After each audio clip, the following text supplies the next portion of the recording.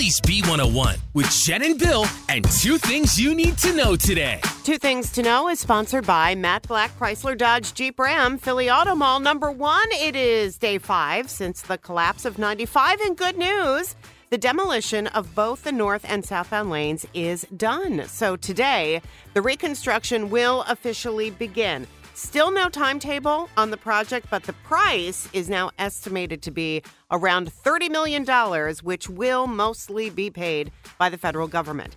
And the live stream is now up and running on PennDOT's website if you want to watch the progress, PennDOT.pa.gov.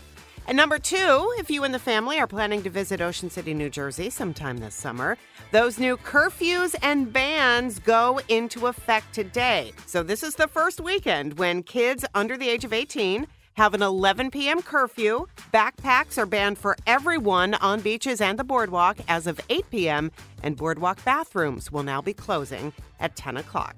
And those are your two things on Phillies B101. This episode is brought to you by Progressive Insurance. Whether you love true crime or comedy, celebrity interviews or news, you call the shots on what's in your podcast queue. And guess what?